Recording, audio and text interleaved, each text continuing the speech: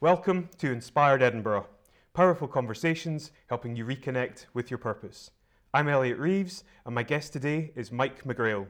Mike is the founder of Velocity Digital, a digital marketing consultancy that has worked with brands such as Skyscanner, Postcode Lottery, Mercat Tours, and Float. You're also non-executive director for Creative Edinburgh, and in the past year, you worked as marketing director for EdTech Startup Administrate. You're a speaker, a blogger, host of the Velocity Marketing Podcast, and you're alleged to have invented trees, teeth, and skiing. Mike, it's an absolute pleasure to have you here. Welcome to the show. Great to be here, Elliot. Good. We'll see what we get out of this. I'm really looking forward to it. Me too. So, out of sheer curiosity, where does the idea of inventing trees and such talk of creationism come from? I have no idea. No. I think the first place I put that was my LinkedIn bio headline, and I just think sometimes you need to add a little bit of something daft to make yourself stand out and kind of reflect how you are as a person. And not long after putting that up on LinkedIn, a couple of business inquiries came in and they said that was the reason I chose you over other people, because you weren't afraid to have a bit of a laugh on something that's meant to be very serious and corporate like LinkedIn. So yeah, just daft. That's all it is. That's awesome. Yeah, I like that. I like the quirkiness. I can see Yeah. why people would buy into that. It's quite sort of humanizing, I suppose. Exactly, yeah. Bit of character. Excellent. So perhaps we could kind of start with a bit about, who Mike McGrail is, and I suppose your journey to date in marketing and how you really got into that. Yeah, I mean, marketing's kind of in the blood. My dad has ran a successful graphic design, corporate design agency for over 30 years now. We actually started that in the year I was born. Okay. So it's about 34 years. Although that wasn't the kind of first path I went down. Typical primary school, high school, outskirts of Edinburgh. I was a particularly hard to handle student, I would say. Okay. I wasn't bad, but I was cheeky. I was the guy in class who was always trying to get the laughs out of everybody, maybe taking the mick out of the teacher and whatnot. And that probably held me back until about actually sixth year, because I got to that point in time and I went, oh God, right, I've not got the grades to go and do what I wanted to do. Okay. At that point in time, I actually wanted to go and study hospitality because I'd worked in restaurants and bars around that time. Too young to be working behind the bar, obviously. But I loved that interaction with people in that whole industry. I didn't actually need that much to go and get on a degree placement for that. So in sixth year, I kind of got my head down and went and got the hires that I needed to get and to go and do that. So I went from a hospitality degree, and about 3 months into that, when I was standing in a hot kitchen having to shell prawns, I thought, I'm not really learning much about managing hostelries here and things like that, My grand plan was to own a nightclub. And I kind of thought, shelling prawns ain't going to show me how to get people through the door. So I actually dropped out of that course quite quickly and decided I'm not going back to uni for a while. And I took a job, I don't know if you remember a company called Lun Poly, holiday sales, part of the Thompson Group. I took a job selling holidays to the public over a counter, and I was 19 just at the time, and it was an amazing experience because it was literally like I was on £8,000 a year, and the majority of the money you had to make was through commission. So it was like, here's a bunch of holidays, here's people from families to businessmen to whatever, they need travel, sell it to them. And it gave me a real sense of how tough life can be in the working world. I'd always worked, I had paper rounds, I always had part-time jobs, I loved working, so I'd always had that kind of thing going on at school and whatnot. But this was very much, I'm out there. I was still staying with my folks at the time, but they said, well, you're working now, you need to pay digs, which was great because it gave me that wee bit of responsibility. But eventually I went, no, I need to go back to university. I started a tourism degree, thought that'd be good fun, travel, tourism, want to go and do that, travel the world. Again, garbage course, completed the first year of that, and then I went, you know what I really want to do? Marketing. And went into the second year of a marketing degree at Napier, and I finished that, and I've literally worked in marketing from that moment forward. Wow, okay. And so when was that? I graduated in 2005. Okay, so Yeah. that's quite a while ago. Yeah. So I'm quite interested to hear how you think the marketing landscape has changed since you left university, and I suppose indeed how much of what you learned was relevant to what you now do. It's changed immeasurably in that time, and it's something that's been pretty seismic. I mean, my first job after uni, I went into a small agency that was only serving tourism businesses. So I kind of went full circle back into that. Yeah. And albeit they had websites, digital marketing was very, very young still in those days. Google AdWords, email marketing, they were really the things you had to play with, but they were an afterthought for most businesses still at that point in time, unless you were an e-commerce business, but e-commerce wasn't even really a thing. So I was dealing with brochureware and writing lots of copy, and then the websites were this kind of afterthought, like I said. And I started around that time to think, well, there's more to this and I can see more coming. And then over the years, things rapidly changed. I left there to go and join a magazine called The Skinny. I'm not sure if you've heard of that. Yeah. Culture magazine, free press. I was one of only two people that ever had a salary there at that point in time. And I was thrust into the world of advertising sales. So without the adverts, The Skinny was never going to survive. And I started to say, well, we've got this print that goes out, but we do have a website and it's getting a lot of visits because it's got music reviews and things on there. So let's start trying to sell advertising as part of that. And from that moment on, I've not really looked out with digital in a huge way. And actually now we're in a place where that is the way to do it. Yes. We've still got every other part of marketing is alive, whether it's well is under question. But the thing is now about making it is integrated. Anything you're doing online should really have an offline effect, and vice versa. So, I mean, I've had a fair amount of jobs in my career, and the one that really kind of got me on the path to where I am now, I went traveling. I was working in Standard Life in the commercial marketing team there. Really kind of intense experience of managing big marketing agencies in London, playing with really sizable budgets, so on and so forth. That was the kind of last job that I had before I went into the agency world in a big way. Prior to that, I did have a small job in an agency where I was running and writing Google AdWords campaigns all day long, and that was when social media started to emerge as people in the States started saying this could be a great marketing channel. Then I got really involved in that. I started writing a blog at that point in time because I wanted to learn more about social media marketing, called the Social Penguin blog. Okay. Grew that to around 40,000 uniques a month. Wow. Just through graft and connecting with the right people, and that kind of allowed me to build a bit of, I guess what you call, and it's a terrible term, a personal brand. I hate the term. Really? I really can't stand it. It just makes me want to puke. But there's a lot of power in it. And by writing that, I got invited to speak at conferences and so on and so forth.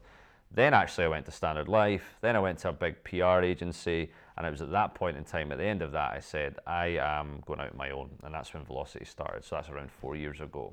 Right. But if you look at the kind of evolution of marketing into where it is now, that is exactly the route I have followed. So I started in a time where you were still predominantly looking at offline methods, and now we're in this point in time where the focus quite rightly is on digital. Yeah. So I've been fortunate to be able to kind of ride along with that, and always consciously positioned myself in the right place at the right time, and it's worked so far. Yeah. Because I've managed to build a career that I really look back on with a lot of fondness, but also I can point to the exact points in that journey where I learned the most, and when I started to realize that actually I'm not built to work for other people, as a rule anyway. Yeah. It's really interesting. So, I mean, what are the things that you like the most about the work that you do? So I just recently left a brilliant role at a company here in Edinburgh called Administrate, which is an edtech startup. It's been around approximately 5 years. And at the end of 2015, I had a discussion with them, and they said, we'd like you to come on board and kind of head up marketing. And great opportunity, great challenge, really enjoyed my time there. But it was a big shift for me, and the key part of it was that it removed me from dealing with people. Now, I don't mean colleagues, and obviously the software, as a software company, is used by humans, by people. And as the marketing team, what we're trying to do is generate leads, people that are highly interested in a piece of software like Administrate, that we then pass to the sales team, and they go and do their sales job on it. What it wasn't giving me was the ability to sit down with a person who runs a business or somebody who works in a business and find out their problems, how I can help them solve them. And that's what a lot of agency work was about. Even Standard Life, for example, a lot of that was internal stakeholder marketing. And I would class myself as a people person. I'm very sociable. I always have been. I like building relationships with people.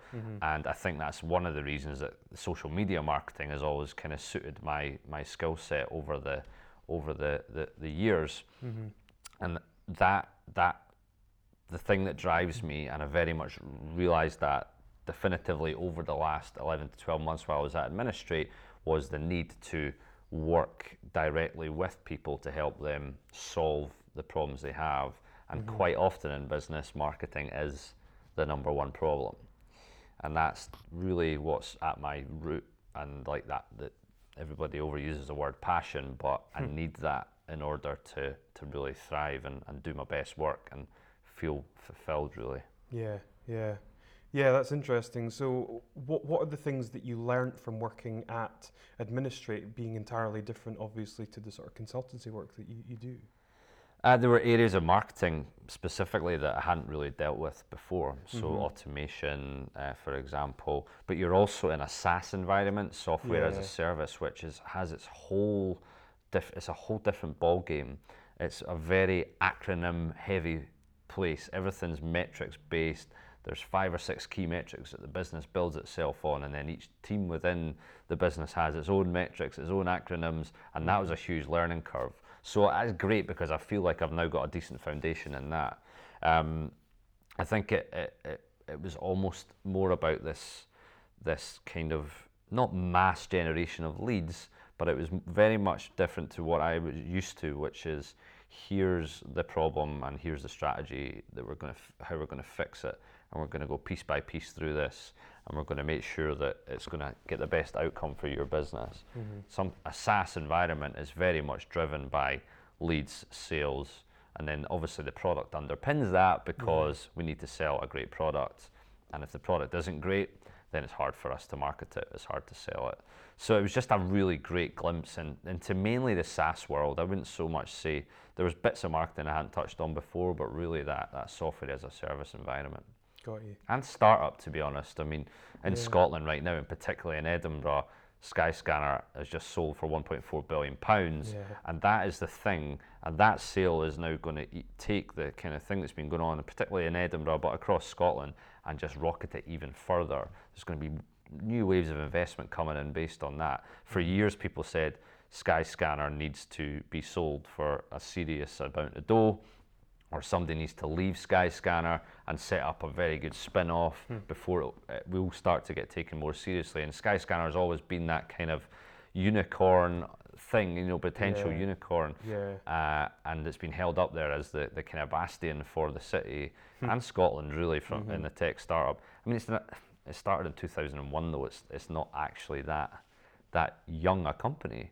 But I think having worked in that now, that field, that area, I can now have an understanding of everything from how the investment works in it, and VCs and angels and all that type of stuff is like, wow, here we go.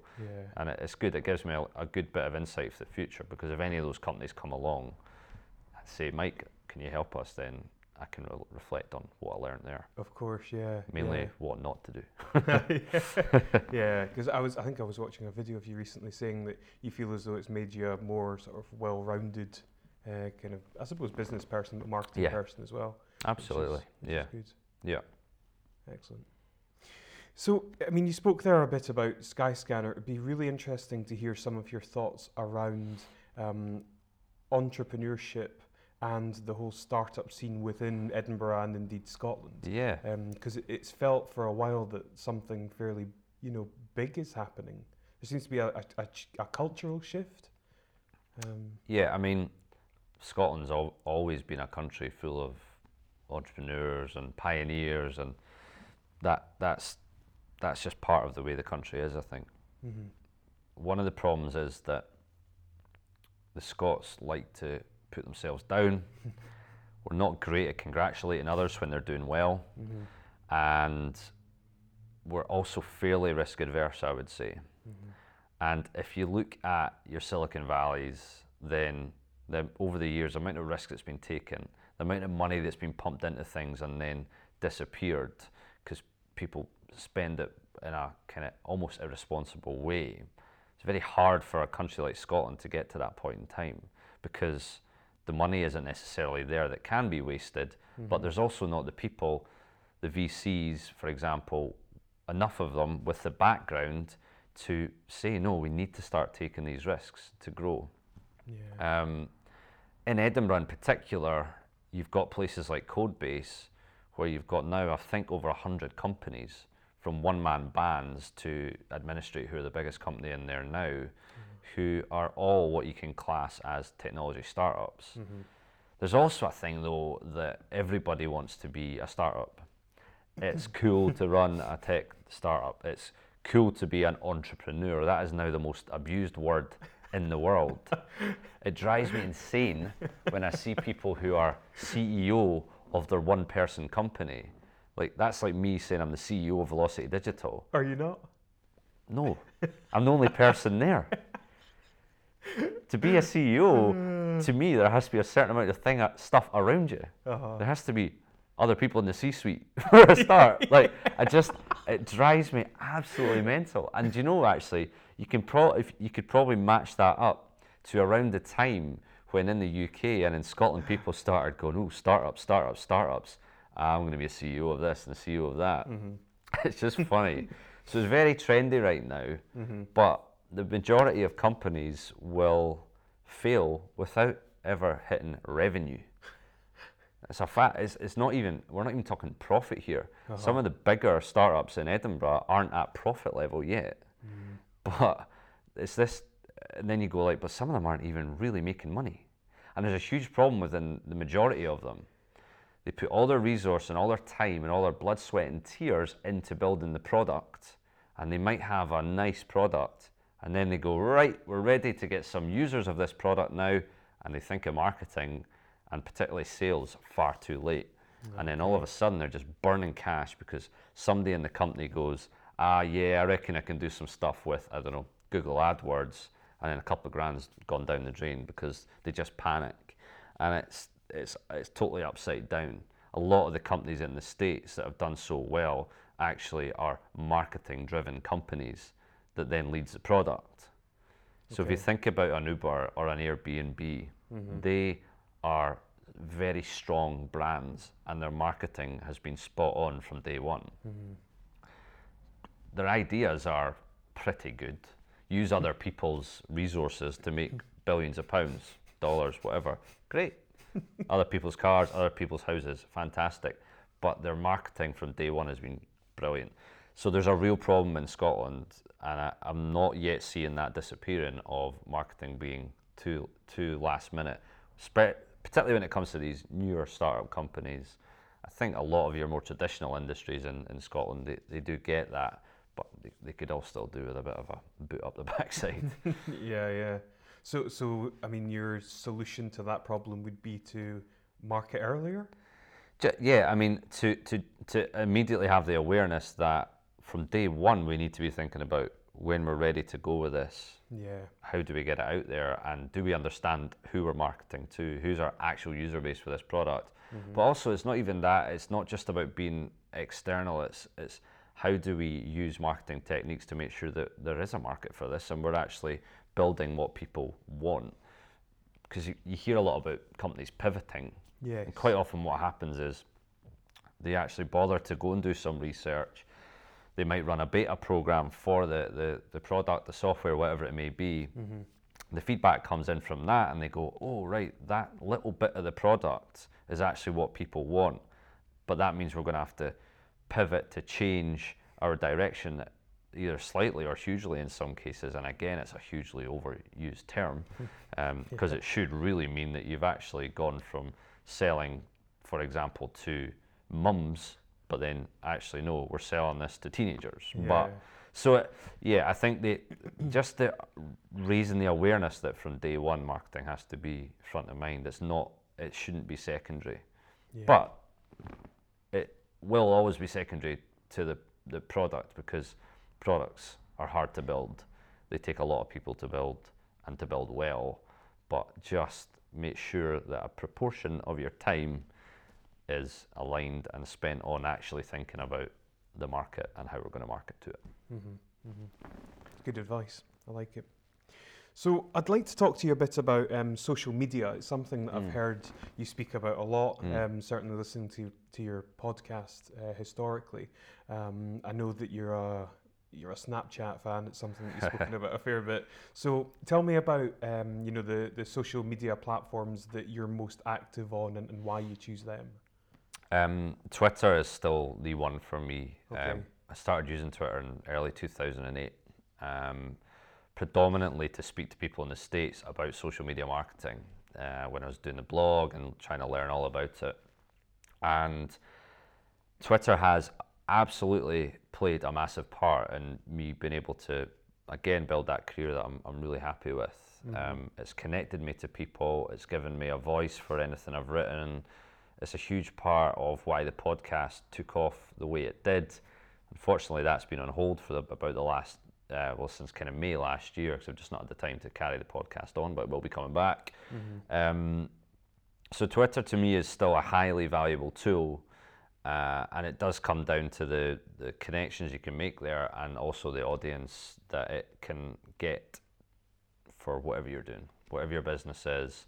But it's not about going on there and shouting, saying, buy my stuff, buy my stuff, buy my stuff. It's about adding value, and then what comes out the back of that should be advantageous for your personal brand, again, or your business, or whatever you're doing.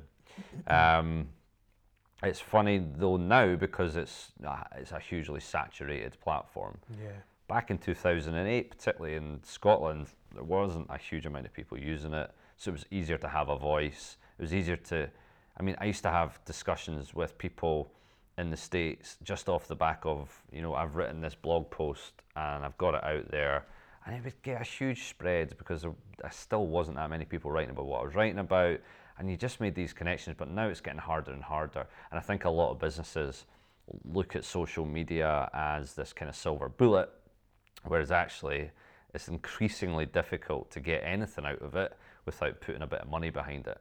Whereas even 4 to 5 years ago, with the right ideas and a bit of graft, you could get a lot out of it for free. Time isn't free, but ideas aren't free. However, without actually giving any money to Twitter or Facebook or whatever it may be. But now we've seen the emergence of platforms like Snapchat, and every brand in the world is like, how do we get on Snapchat? How do we capture that young market that's on there? And you're as any new platform, any social media platform comes along, marketers try and jump on the bandwagon. Yeah. And there's this wave of failures, disasters in some cases, and then people start to work out how to do it. Or they actually say, do you know what, we're not right to be here, so we're going to move on, which is fine. That's really, if you're not getting where you want to with anything, move on from it. I'd played with Snapchat, and it's not meant for people our age. Predominantly, it is for a younger demographic. However, that's changing, and more people, late 20s, early 30s, are starting to use it because it's just massively grown in popularity and awareness of it. I started using it. I didn't really know what to do because of this kind of short burst thing. I thought, I can't really add a lot of value by doing long kind of pieces to camera on this, because nobody pays attention to them for that length of time on there. And then I thought, and actually when I started the job at Administrate, I saw that as an opportunity to kind of try and map this change from being my own independent runner of this business to being an employee in a startup, and I started to do that, and actually it became quite popular quite quickly. I got chucked on a few of these lists that you see, top marketing or top business snappers to follow. And at one point in the course of one day, something like 300 people followed it. Here we go. But then again, it started to die off. I just got busier and busier and busier. But now I'm back on there again, and I'm talking about the reverse, how it is going back into this after being employed. Okay. And I'm finding it much easier because I'm more passionate about what I'm doing. So I think one of the biggest problems with social media is, whether you're a business or an individual, is trying to be everywhere at once. Yeah. People feel pressure. I've had a lot of discussions this week with businesses, and marketing in general still bamboozles them. And they can be mature businesses who they do all right, so they just carry on with what they're doing. But they always say, anytime I look at the blogs, anytime I look at any stuff on YouTube about social media, it just perplexes me, and honestly it panics me, because I feel like I should be doing Facebook, Twitter, Instagram, LinkedIn, Pinterest, Snapchat. It goes on and on and on and on and on. Whereas actually, you need to work out what's best for your audience, what we're going to do to be a valuable part of it and offer value to that audience, and focus in on the one platform initially that's going to work best for you. But now we're in a place where you have to consider what the advertising model is within them all, because it's very hard to make any impact without putting a bit of money behind it at any scale. Yeah, that's changed a lot actually in recent years. But it doesn't mean going and buying an audience, because that's one of the most ridiculous things you can do. You can go and buy followers here, followers there, whatever. Yeah. But how do you activate them, and how do you tell what they're doing for the business? It's really difficult. So it's a total minefield, and it's people's window into your business and you as a person, and you can really cock it up. Yeah. To the detriment of your business or your personal life. So, I mean, taking your business as an example, you know, what will be your, I suppose, content marketing strategy for the next kind of 12 months? What platforms will you look to be active on, and what will you look to achieve from it? Yeah, the things I really need to get back into are blogging. I have mapped my journey this week so far. I've done 2 blog posts about, finding my feet again and what I'm hearing from marketers, and I've loved doing that again. To me, my best output is still the written word. I might add a little bit of video there. The podcast will 100% be coming back. I'm hoping to record the first one next Friday. So the bedrock of it will still be blogging, little bit of video, and the podcast. Yeah. And I will be promoting those through Twitter, because it still works brilliantly for me. Facebook, perhaps a little bit of paid activity on Facebook just to get it back out there. But really, I have a lot of public speaking engagements coming up, and I look at those as content marketing as well. I'm going on stage in front of people. They get to see me, how I am, how I act. They either like it or they don't, and I'm delivering, obviously, content from the stage. Yeah. And then I have to make sure that I capitalize on the after effects of that.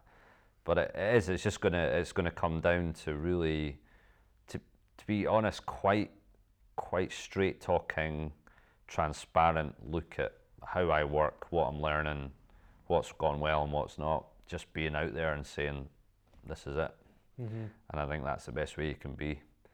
And actually at Administrate, one of the values there, it's a very value-driven company, was transparency at all times, and that rings true outwardly, but also internally. There was no secrets, there's no backstabbing or any of that awful stuff you see in office environments. Yeah. And that I've always tried to be like that, because actually social media, most people project this life that they think everybody wants to have. I'm on holiday, I'm eating nice foods, I've got new shoes, whatever it may be.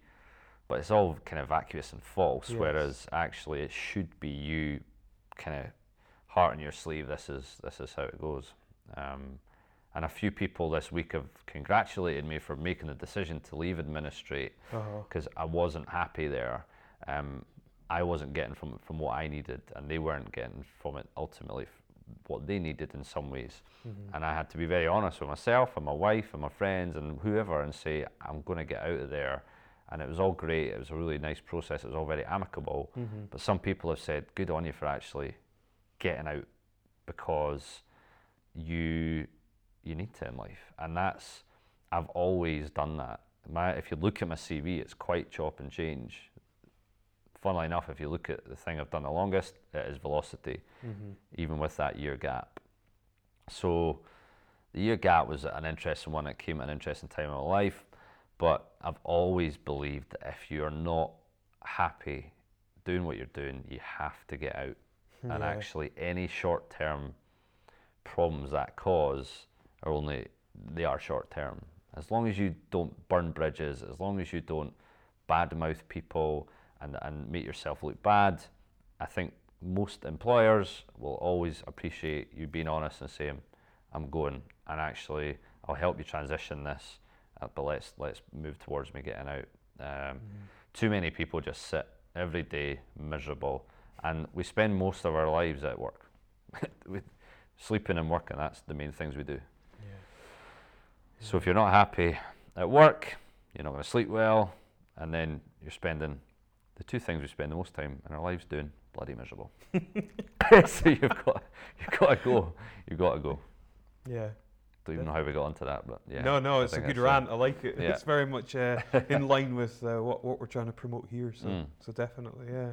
So I mean, what advice would you give to somebody at the moment who was looking to get into marketing, given how much it's changed? I mean, what sort of things would you, what would you do now, I suppose, as well?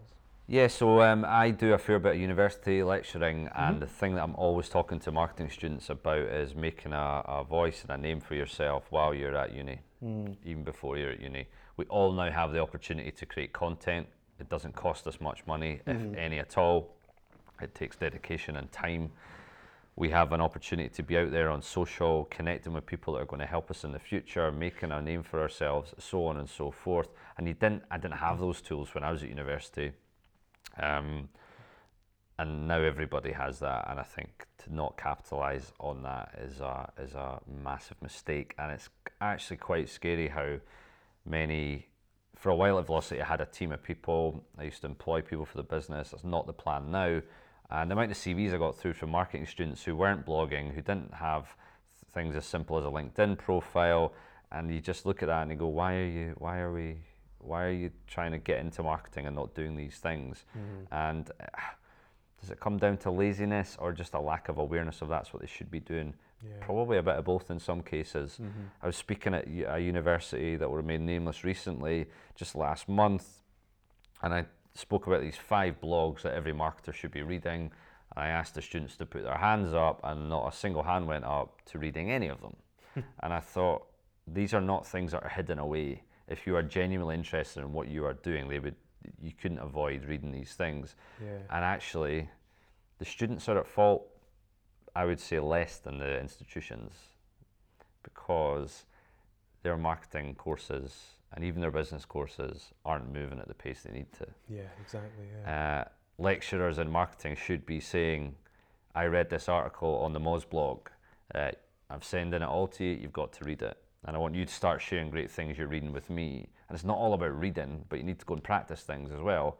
And it just worries me, because there's a lot of grads coming out of uni in various backgrounds, and mainly commercial backgrounds, that just aren't getting the grounding they need. Because see, when I look back at uni, there's some theories or fundamental models that I maybe think about from time to time, but no, I don't. It was a great experience. However, even at that point, the education I got from it hasn't really made a big difference to my marketing career. I think now, university, college, whatever, I'm of that generation where it was dependent on your background and your life. You weren't expected to go to university, but there was a fair chance that that's what you were gunning to do. Now, to be honest, if I was wanting to get into marketing, I would stick in at school, get good grades, and then I would probably just go and start working in it while doing all of the personal brand building and all that sort of stuff to get in there, and go and volunteer in agencies, or learn how to blog well and go and help a charity out. So you get a bit of background. You might have to go and be working a non-marketing 9 to 5 job while you're doing this, but I think there's probably more to be said for not going and studying something like marketing and just getting out there and doing it. And you can learn everything you need to online for free. Yeah, exactly. Yeah. Just make sure you've got opportunities to go and practice what you're learning, Yes. and not just be this. You see a lot of marketing speakers who are doing 5, 6, 7 talks a month, and they're standing on stage and they're talking about things. And I think whenever you got the time to actually be a practitioner of what you're talking about. Yeah. So I am mainly grounded now in strategy. However, I've just taken on a client that I will be doing a lot of their content creation and running all of their online ad campaigns for them. Because without that, I can very much get myself into this strategist consultant area where actually I'm not doing it on a day-to-day basis, so I can't actually claim to be as up to speed as I should be because things change so quickly. Yes. Yeah. There's a whole bunch of different questions that I could ask at this point, which is really interesting. I think what you were saying about how institutions aren't keeping up with the rate of change, and there is, especially in the digital space, the creation of, I suppose, a skills gap, that people are coming out and they're not up to speed with the stuff that they need to know, which I think you're absolutely right. And I'm not entirely sure what the solution for that is. And I'm not going to go down that path because we could explore that to no end. One of the things that I'd be interested to hear about is the sort of the influencers or the people that I suppose you pay attention to within your space. Yeah, who they are, or So who are the people that you're looking at the content that they're putting out in order to learn from, I suppose? Yeah, my kind of ultimate hero in marketing is a guy called Rand Fishkin, who's the founder of Moz. And Moz is an SEO tool, search engine optimization tool. One of the reasons that I admire him and his company so much is that they have always been very good at creating brilliant content to share with people for free that gives them a lot of value. It just so happens the tool is good. It's not even the best tool on the market, but their marketing and the way they deal with people makes it the go-to and the one with the most, the biggest awareness certainly, and affinity, and people want to be a part of it. I was really lucky in August to speak again at the Turing Festival, and Rand was speaking as well, so I finally got to meet him. We've conversed back and forth over the years, got to meet him, shared a stage with him, and that was a real career highlight. There's other chaps, Mark Schaefer, he's a content guy from the States. Some of your previous guests might have mentioned him. And gosh, there's so many. Gary Vaynerchuk's a funny one. Because he is this like ultimate personal branding machine, and you either love him or hate him. Most of the time, I don't like what he does, but I can admire how he's gone about it. And actually, a lot of the kind of the stuff you hear on his podcast or you see on the Daily V show or whatever it may be, the best way to really get a measure of somebody is when it's a scenario like you and I are in right now. And I was really starting to go off the guy. And then a couple of weeks ago, there was a 2-hour audio podcast I listened to, and it was just a fireside chat that he did at a conference. And he went really deep into some business stuff and really deep into some marketing stuff and really deep into how he is as a person. And it showed me that he does have the depth. But he also goes down this, I mean, I don't know how aware of this guy you are. Oh, massively, So, I follow him a lot actually. And he makes great use of video. Like your quest is to build this into what I believe you can. It's all very hustle in your face, and I'm like, there's a big tinge of bullshit to that. One thing that really gets me is he talks about how much of a family man he is. Now I've got very young kids, and I struggle to believe that, because when is he a family man? Because he's running businesses, he's flying all over the world speaking at £45,000 a pop, by the way, and doing podcasts and the Daily V and all this stuff, and you think how? But I'm not doubting him as a parent, because I would never do that. It's one of the most disrespectful things you can do, but it's when he quite often says, if you only spend the next amount of time with your kids, and I'm the best parent, I'm going to write this book about parenting. I think the only thing you can really give your kids to give them what they need is your time. So yeah, and there's a ton of other writers and blogs and things that I read, but certainly anything that Moz do, anything that a company called Buffer do, they're brilliant. You've also got Ollie Gardner from Unbounce. He's actually a guy that went to Napier University and now he's based out in Canada, and they've built this brilliant optimization tool.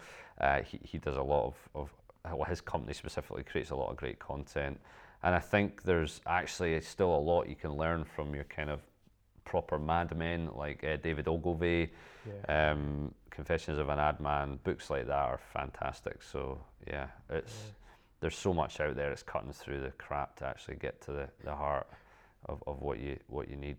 And also I think there's, like you used the term content marketing earlier, there's a lot of absolute nonsense all around that. There's a lot of people claiming to be experts and gurus and ninjas and all this sort of stuff, and that was one of the hardest things actually when I started being involved in social media.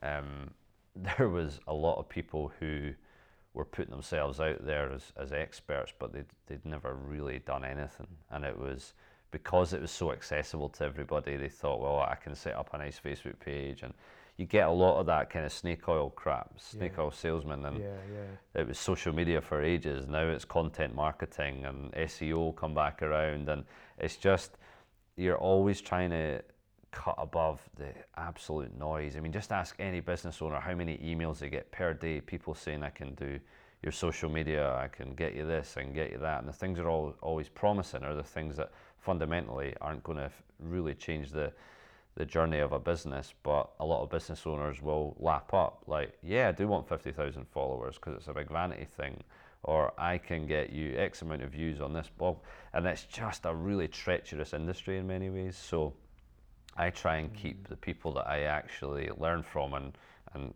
respect to few, because most stuff out there is nonsense, or people are just writing about the same thing over and over and over. And actually, I'm a bit dry as a writer right now, because I've probably covered most topics in marketing now in my life since I've been writing, and I think that instead of churning out the same things, just in a different way, I'm actually taking a little step back right now, and I'm going to try and relate everything back to the experiences I'm having until I'm in a place where I've experienced different things and different problems for different businesses, and I can start to talk about them. I think a lot of my content might start to push towards more of the holistic business as opposed to just marketing. It'll be how marketing's fitting in with the rest of things, which is important as well. Yeah. Cool. You mentioned Buffer. So, I mean, do you use tools like, Buffer, Hootsuite, Edgar and such? And, with that, how do you, I suppose, manage your actual time relative to creating your content and managing your content? Yeah, so I'm a user of Buffer in a kind of light way. If I read something that I want to share on Twitter, I'll use Buffer to get it out there, or schedule it or whatever. But the main tool I've used, and I offered it a lot of help when it first started, as a social media management tool called Sprout Social. Okay. It's not as well known as Hootsuite. It doesn't have a free version, for example, so it's not always that accessible to people, but it's the best out there, and I've still got a great relationship with them. I'm not on commission, but it's you need these tools, but again, there's far too much technology out there, and people get really, really kind of scared of it all. There's over 5,000 pieces of technology out there that are classed as marketing tools. Okay. Wow. The time involved in creating content, the time involved in getting it out there is massive. There's no doubt about that. But if you're doing it properly, it can be so fundamental to success. It's different. It's going to be different the tail end of 2016 into 2017. As a consultant, I shouldn't really be selling any more than 4 days a week of my time, because I need a day for new business, I need a day for admin, so on and so forth. ideally, I actually only want to sell 3 because I believe that I should be spending a day writing, podcasting, so on and so forth. And the other day is all the admin and the new business and everything. So I'm going to make very sure that I know. We were chatting before we started recording that I'm running Agile Scrum for myself. Yeah. That a part of my weekly scrums are dedicated to creating content for the business and myself. It's just, you need the devotion to it. Writing's a funny one though, because some people write very well late at night, some people are early in the morning, so you've got to do it when you're feeling. I started writing something yesterday and everything that tripped off the end of my fingers was absolute garbage. It was like primary school writing, and I just thought, nah, stop. I just deleted the whole thing. I thought, nah, I'm going to do something else. I went and did some admin, because you're either for it or you're not at that given time.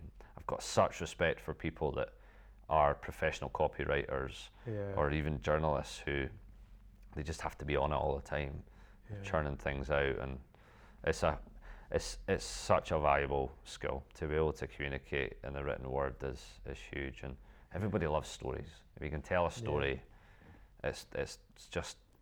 I think I'm always telling people with marketing, you still need to make people feel something. That can be as simple as, I've got a problem and this has just shown me how to fix it. The emotion that can create is huge. Relief, whatever excitement it might be. That could be a personal problem, that could be a business problem. It's all about emotion, and actually it's really interesting to look at the rise of the emoji, because the emoji was something that was a bit like, oh, don't be silly, and now it's a fundamental way of how we communicate. But it's harking right back to Neanderthal times of drawing things on caves to show the world what was happening to us, and that's all it is. It's just a symbol that conveys something. So as a communicator, as a writer, you're having to quite continually morph how you communicate. Getting a point across in 140 characters on Twitter is an absolute art. But then if you look at a blog post, say 500 words, telling a story and having the classic structure within that of beginning, middle, end is a whole different ballgame. So effective marketers now are really able to change how they communicate based on the platform it's for, the audience it's for, and that is really not easy. Because you can write loads of stuff and promote it and pay for it to be promoted and whatnot, but if fundamentally it's offering no value, if it's making people feel nothing, if it doesn't have the right even degree of psychology in it to get people to take an action, then you're wasting your time, and theirs often. Yeah, it's funny when you mentioned your writing primary school stuff, and you know the times at which you write. It reminds me of Tim Ferriss. I'm pretty sure he's a night owl when he writes, and he likes to write with a glass of wine as well. Yeah, so that always helps. Maybe try that approach. Yeah, it's funny. I mean, I normally, I'm quite often 10:30 at night on the couch writing something, and I'll usually sleep on it, reread it in the morning, and decide to publish it or not. But I also I get an idea for something and I want it written and published within 5 hours, which can work very well or can be a disaster. There's often times I've done that and I look at it and go, that's terrible. That doesn't even flow. What's my point here? But it's actually all right to do that, and then you just go, here, by the way, guys, that was rubbish. The thought was there. I'll restructure it and send it out again or whatever. But yeah. It's just it's so hard to get anybody's time and attention that if you're not nailing it, then it's very difficult to warrant actually doing it. Yeah. It's a huge challenge. The fact that attention spans are getting smaller and smaller, and the rate of change nowadays. What do you see there being more kind of video content and shorter writing pieces? Is that? I mean, the shorter burst video is definitely a thing. We've got Instagram stories, we've got Snapchat stories, we've got disappearing content that you get 24 hours to view. is it 6 seconds is the initial attention span that the average human's got now. So if something's not grabbing them within 6 seconds, and that's the average, it's probably less for a lot of people, you're gone. And one of the very interesting things to see, and this has really only been in the last 6 months, as Facebook have pushed more and more into being a video channel, and we're seeing autoplaying videos in our feeds, the best videos are now captioned because they understand that not everybody can listen.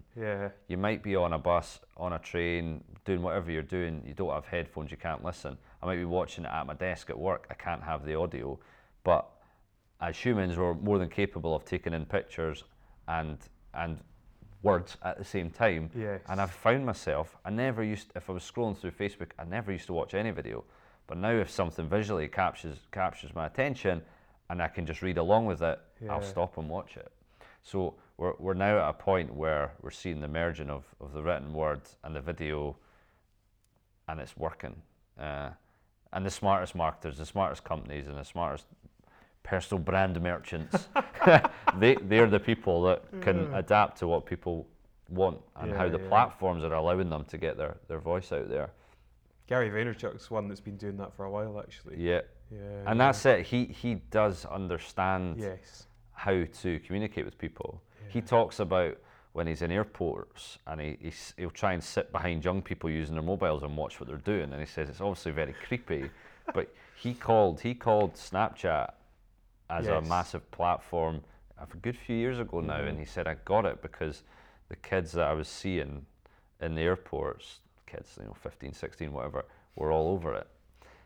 So it's trying to have that kind of future gazing outlook, which is very difficult. But you've got to be adaptable as a marketer, because right now a lot of what we do is in the hands of the platforms. Facebook's organic reach got absolutely strangled 3 years ago. Your average Facebook update will only reach 1.5% of your fans unless you pay for it or your likes. It's pretty scary. It used to be around 25%, so it's just constantly adapting. I think our retention is worse than it ever has been. Mark Schaefer, who I spoke about earlier, he's got this theory around content shock. So we're now at a point where there's so much content in the world that most of us don't know where to start to actually get to where we need to get to what we want to read, what we want to watch, what we want to listen to. He's got a stat in this book, The Content Code, which you should definitely read, and it's the average US citizen consumes 15.5 hours of media per day. And that could be TV, social media, outdoor advertising, whatever it is. 24 hours in a day, it doesn't start to add up. But last thing a lot of us do at night is read something on our phone. I think the average smartphone user checks their phone in the morning within 3 minutes of waking up. It's incredible. And the smartphone is the key component of all of this growth. The rise of social media is perfectly in line with the rise in the accessibility of smartphones, and it's just phenomenal the point we've got to in the space of 2009 was it the iPhone came out? 2008, 2009, and that was the one that really brought it all to the fore. So it's a very exciting time to be in marketing, but I do feel myself starting to be a bit like the old man of it. There's guys that are in Codebase that I mentioned earlier who are kind of forging their path as marketing consultants or whatever, and they're like 15 years younger than me, and they get it. They really get what those people at that age are doing with this technology, and it's I can feel them snapping at my heels. I think that's actually really, really fascinating. Is like, us as kind of fringe millennials at best. Are we going to ultimately be usurped by the kind of young digital savvy generation that's coming through now? And I saw it was a chart quite recently that was like the median age of employees at all these various sort of companies, like your Facebooks. I think it was something like 28. And I think even like the older generation companies like your Adobes was still like 35, and I'm thinking, geez, Scary. The average age of the C-suite at Administrate, and I was operating at this level below that, the director level, is 33. Wow. And that's the C-suite. Jeez. And that was a big eye-opener for a lot of people Yeah. externally going, wow, you guys are a really young team. And that's but all highly experienced, which is vital. But yeah, it's really, I was speaking in Belfast 2 weeks ago, a conference that Queen's University put on, and it was all about how social media is affecting young people for the good and for the bad. And they asked me to talk about, actually in general, how social media is impacting lives, our day-to-day lives, but also to look at it as how young people are using it, and if it's a good research tool to try and get to them. I'll not go into if it is or isn't just now, we don't have enough time. But it was really interesting because 3/4 of the speakers, I was the youngest speaker. Some of them were 20 to even 30 years older than me. And it wasn't until the last speaker of the day that somebody who was 18 came in and got up and spoke about their experiences of it. And there's all us old farts trying to tell the room how these people are doing it, what it means to them. Yeah. And she said that as much as young people are a part of social media, i.e. without them, most of the platforms wouldn't be flying, social media is a fundamental part of their lives, and they know it no differently. And that is scary in many aspects, but also an amazing thing because it gives you access to people you would never be able to interact with. Content and education you would never have at your fingertips. And this outward view of the world, albeit a false one at times, it's a brilliant thing. But then the flip side of it is she had actually tried to commit suicide due to cyberbullying. Oh, wow. At 14. Jesus. And she now campaigns across the world to try and reduce cyberbullying. So she said it's still a fundamental part of my life that adds so much, but she was she did try to commit suicide based on abuse that she got online from strangers. Jesus. That's pretty scary. Yeah. That she's not just decided she's now using it for the good to try and eradicate that sort of behaviour. That's pretty scary. It is scary. Wow.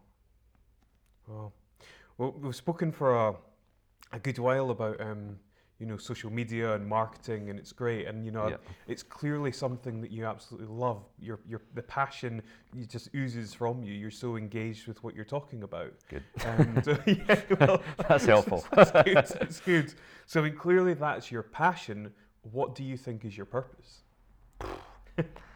I don't know. I think right now my purpose is to be a good husband and dad. I've got a 4.5-year-old boy and a 9-month-old boy and a lovely wife, Julie. And I think actually in the last year I've not been a particularly good person to deal with due to various things to do with work. And right now everything I'm doing is to try and make sure everything's great in their lives as much as I can affect that. I think if you think of a professional thing, I just really want to take what I've learned in what's now 10 years and help business owners or people within businesses just to really make sure that they're not getting terrible results, terrible anxiety about marketing, because it does cause people a lot of problems, as any part of business does. Running a business is, I've not done it to a huge scale. I've worked at senior levels within businesses, and I run my own business now, but it's a lonely, challenging experience, and if anything can kind of interrupt that and cause problems and anxiety, marketing is definitely one of them. So I think I'm just here to help show businesses the way forward and almost be their kind of marketing shoulder to cry on.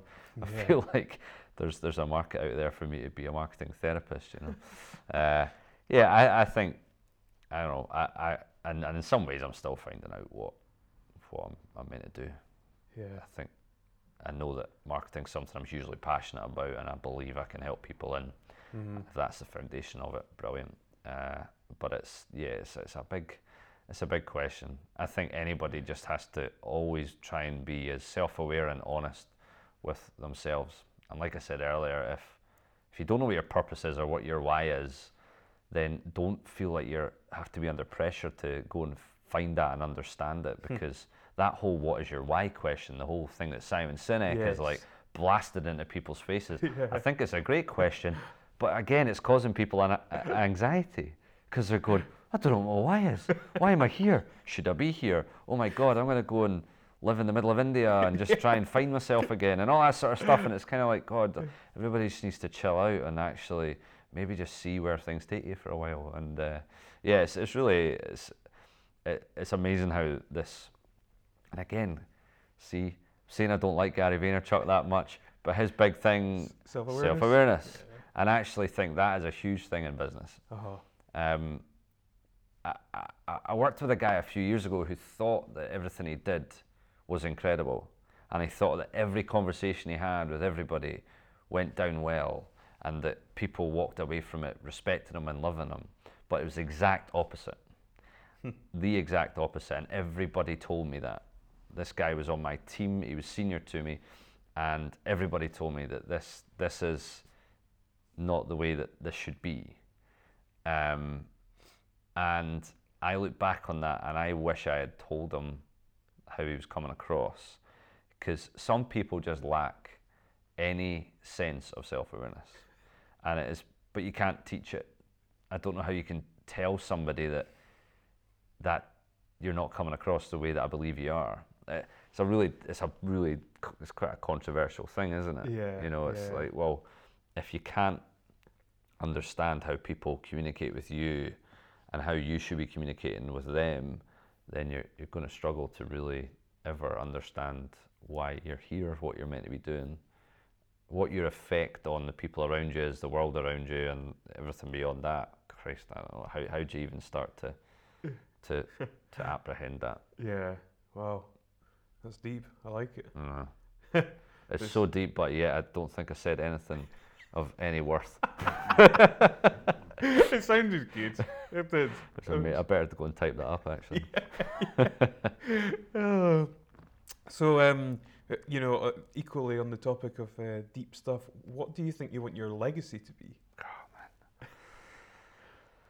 I think saying a legacy of being a marketer that helped businesses and helped people within them is pretty crap.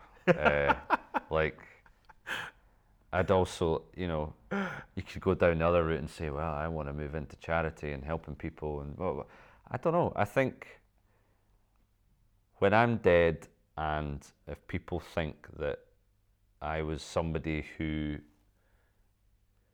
didn't allow themselves to ever go down a path for very long that was making them unhappy, or didn't challenge them or push himself to fulfill himself, then I'd be happy with that.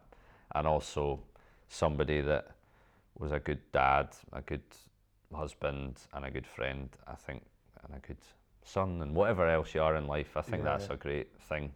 And I don't think, again, I think people get carried away and they think that they have to leave this planet as if they were, you know, they cured cancer or whatever. And there's all these, it's just like, people just need to be comfortable with who they are and where they are, I think.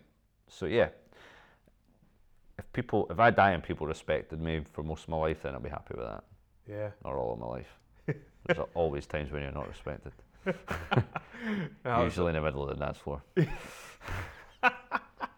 No, that's a brilliant answer. I really like that. That's good. Good. Okay, we'll kind of come off the whole purpose stuff. It does get a bit deep. Universe and beyond. Yeah. I'd like to talk, you know, a bit about success. How do you define success? I would define success by being able to do what you want to do and have the comfort to go and do it. I remember when Velocity had kind of morphed into this mini agency, and we were doing a lot of social media management for companies, and I had 5 staff, I think, at the peak. And I used to go to networking events with other people in the marketing world, some people from big agencies, owners of big agencies, and they would say how many people are you up to now, Mike? Would be the first question they would ask. And I would say 5. And they'd say, oh, you've got a bit to go yet, haven't you, Mike? And I would go, a bit to what? To stress, massive wage bills, and this bullshit sense of success. Yeah. I think there's just so much. I don't see success as driving about in a nice car. I just think it is about, we're going a bit deep again here, but I like it. just being fulfilled. I think that is success. And doing good, just doing a good job. I think being able to, at the end of the day, go, I worked hard today and I achieved something for me or a client or my colleagues or whoever it is, I think it's a big deal. And yeah, it's not about money. It's not about trying to be famous or anything like that. It's just feeling good about what you're doing. Very good. Good stuff. Good stuff. What's the best piece of advice you've ever received? I've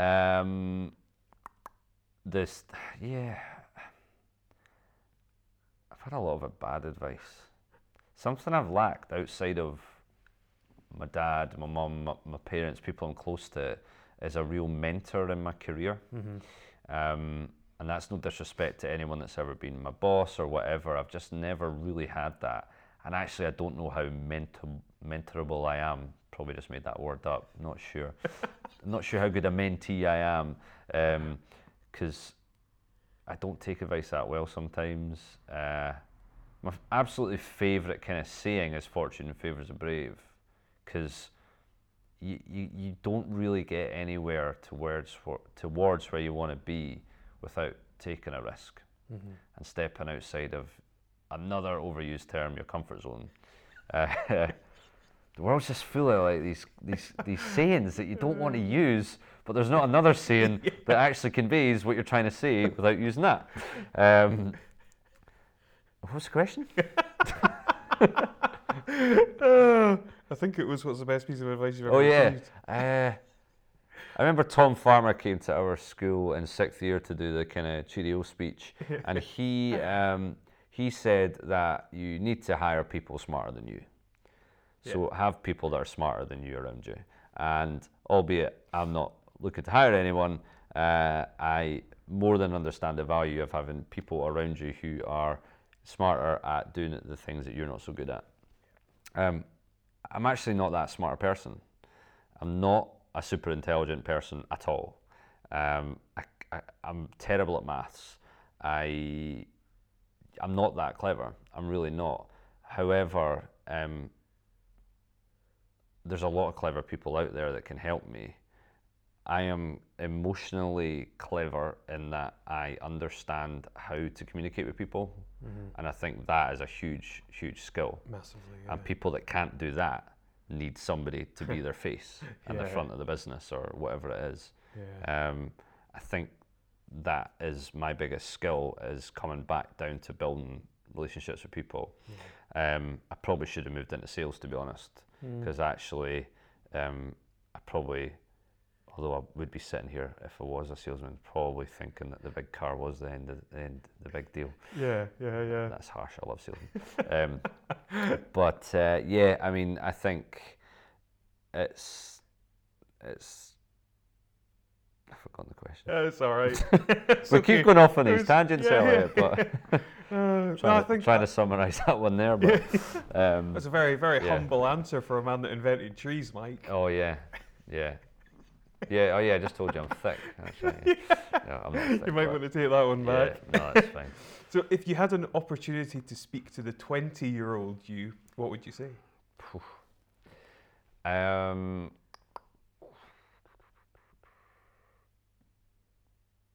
Take even more risks. Yeah. I think I've not really got any regrets, to be honest. I think that's the one thing that I can look back and say, no, there's not been anything that I feel like I've done that I shouldn't have done. I do think, though, at a younger age, I would look back and say, just don't try and be what other people want you to be.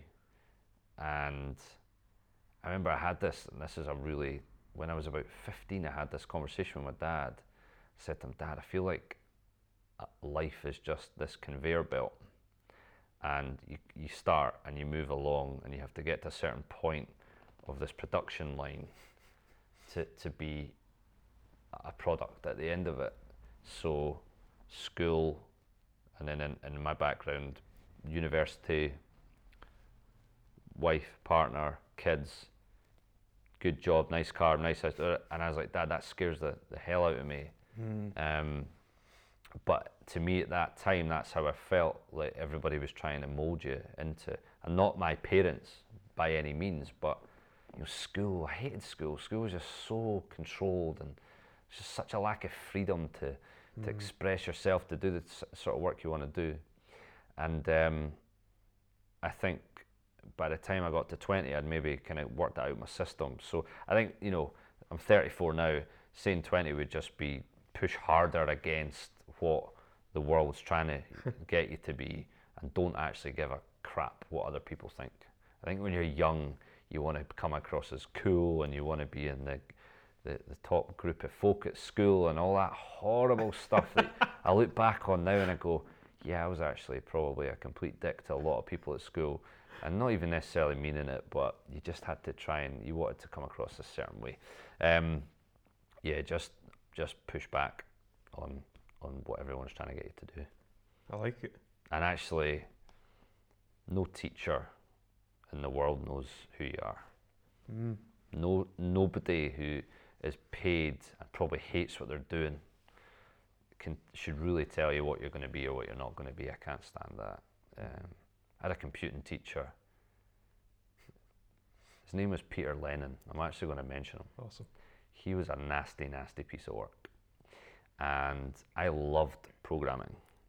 I did standard grade, and this was a higher class, and it was something I saw myself getting into, and now I fundamentally hate it, because he was a terrible teacher. He used to fly off the handle, rip up your homework, and go absolutely mental.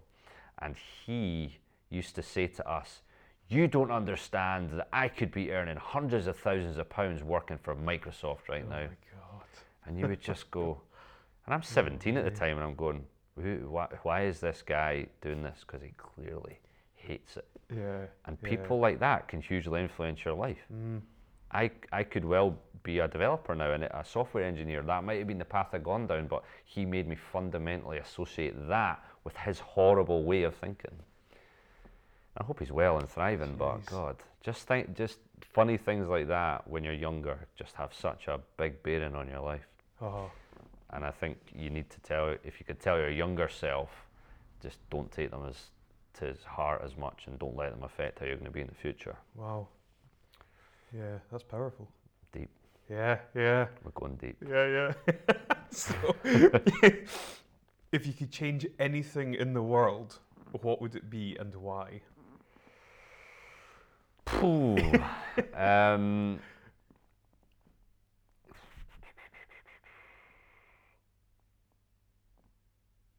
I think the foundation of money, how unfortunately without a certain amount of money in your life, you're highly unlikely to get the opportunities that some people want to get. You can work as hard as you can, but there's some people in certain situations, certain backgrounds, that due to the environment they're in, they're not going to get to where they need to be. And I think that's fundamentally wrong, but it's never going to change. And it all comes back to money, really. The environment you're in, you're there because that's where you can afford to be. However, the flip side of it is that people can take control of how they think and how they act, but that doesn't always get them out of the scenario that they're in. And I think it's hard to imagine being in that scenario, because I'm from a comfortable background where I didn't really want for anything. I was always told to work hard and had the right ethic and really well prepared for life by my folks and my wider family. But I think I struggle when I see the lack of progress. In Scotland right now, there's 35,000 children living in extreme poverty. Jeez. In a country of 4.7 million people, that's a scary number, and there's absolutely, that just should not be the case. Mm-hmm. But at the same time, we can't fix everything because there has to be a balance, and that's horrible because it's just, I think especially in recent years, the recession and everything that comes out of that, and I don't know, there's just this, I don't think we're in a good place as a human race at all just now. Just like how somebody like Donald Trump can be the leader of the free world, and it just perplexes me. I think if we could just push a big reset button right now, we'd be in a good place. Yeah. Maybe we're going through something right now that will spit us out the other end as a better civilization, because right now it's pretty disgusting. Jeez. Okay. It really is. Yeah. So and but there's not much I can do to help that. Yeah, it's true. It's true. Yeah, it's almost like maybe the world is kind of doing what you suggested that your 20-year-old self would do, pushing back a little bit and kind of rebelling and going the wrong way, but maybe it's for the better good in the long term. I think Trump's a good example of that. People just wanted a change, and perhaps they didn't feel like they were going to get that with Clinton. Mm-hmm. Why not go with the maverick choice and see where it leads us? But bad idea in this case. Surely. Yeah. We will see. Well, you know, when you start getting texts saying, "Oh my God, we're all going to die in nuclear war," that people are pretty worried about what's going to happen. Yeah. I think that's a bit extreme, but we'll see. I think so. But hopefully, it's maybe one step towards the sort of utopian society that you're talking about. The sort of, I don't know if it's communist or, but it's. That's it. And everything is never going to be perfect. It can't be. It's just the way things are. Oh. And the more you think about that, then the crazier you go. Yeah. Because I have this thought, I would say once a week. Sometimes if I'm outside and I see the moon, I'm like, we are literally just this bloody rock in the middle of nothing. And why should we have to conform to these rules that as a race of basically all we are is the most intelligent, as far as we know, animal. Mm-hmm.